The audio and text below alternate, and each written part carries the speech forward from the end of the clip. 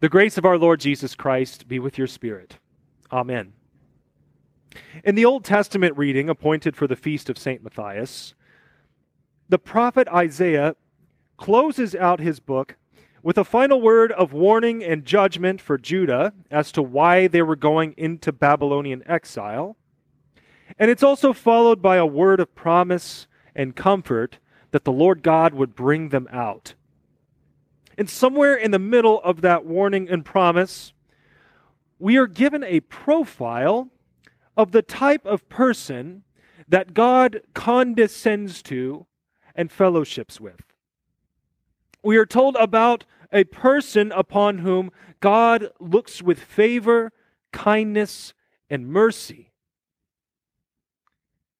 It's a familiar tale, but the people to whom Isaiah is writing thought that they could curry favor with God through human works and outward acts of piety.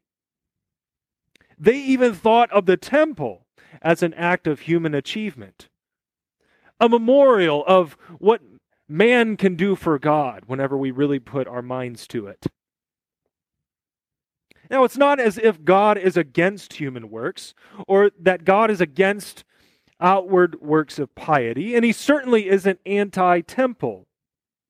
He's the one who gives us his law. He's the one who gave his people, Israel, instructions for the building of the temple. He's the one who set forth the requirements of the priesthood and the sacrificial system. The problem isn't with the temple itself. The problem was the way that God's people regarded it. And so in turn, God would have no regard for them. Rather than viewing the temple as the central location where God's people would be met with his grace and forgiveness, it became a monument to human activities for God. But as if that could ever be the case, verse 1 of our reading says this: "Heaven is my throne, and the earth is my footstool." We are talking about the infinite God who spoke all things into existence and who even now is holding it all together simply because he wills it. And he continues, "What is the house that you would build for me? And what is the place of my rest?" Again, God is not anti-temple here. What he's opposing is the posture of the human heart that says, look at this awesome thing that I've done for God. God cannot be corralled by our human efforts, nor can he even be confined to a temple or a tabernacle. He does not dwell in temples made by human hands, as it says in a couple places in Scripture, although he delights to manifest his presence there for the sake of his people. But his presence extends across all creation. He fills heaven and earth. He is both inside of time and outside of time, if you can even begin to fathom what that means. There is nowhere that we can go that God is not present. He doesn't need a temple to manifest his presence. He does not rely upon human works to activate anything within him. So what kind of person gets God's attention? What kind of person does God regard? This is the one to whom I will look. He who is humble and contrite in spirit and trembles at my word. We are not talking about a human work here. We are talking about a human disposition, a heart that is receptive to what God says and receives it in meekness, in lowliness. Saint Matthias is most famous for replacing Judas in the office of apostle. Other than that, we don't know much of anything about him. After the disciples cast lots between him and Barsabbas to see who would occupy this newly vacant position, we don't hear anything at all in Scripture about Matthias. Perhaps what we're meant to learn from this situation is that anonymity brings God-honoring humility. What we can know about this apostle is that God knew everything about him, and God used him in a powerful way. You see, God had regard for Matthias because this was a man who trembled at God's word.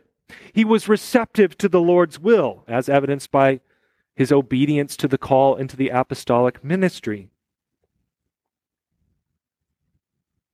At times, you and I hear God's word, and we try to manipulate it to make it fit into what we're already doing, as if God's word has to give approval to everything that we are and everything that we do. And rather than good old-fashioned repentance and faith, we try and make atonement for our sins by laying out our good works before God.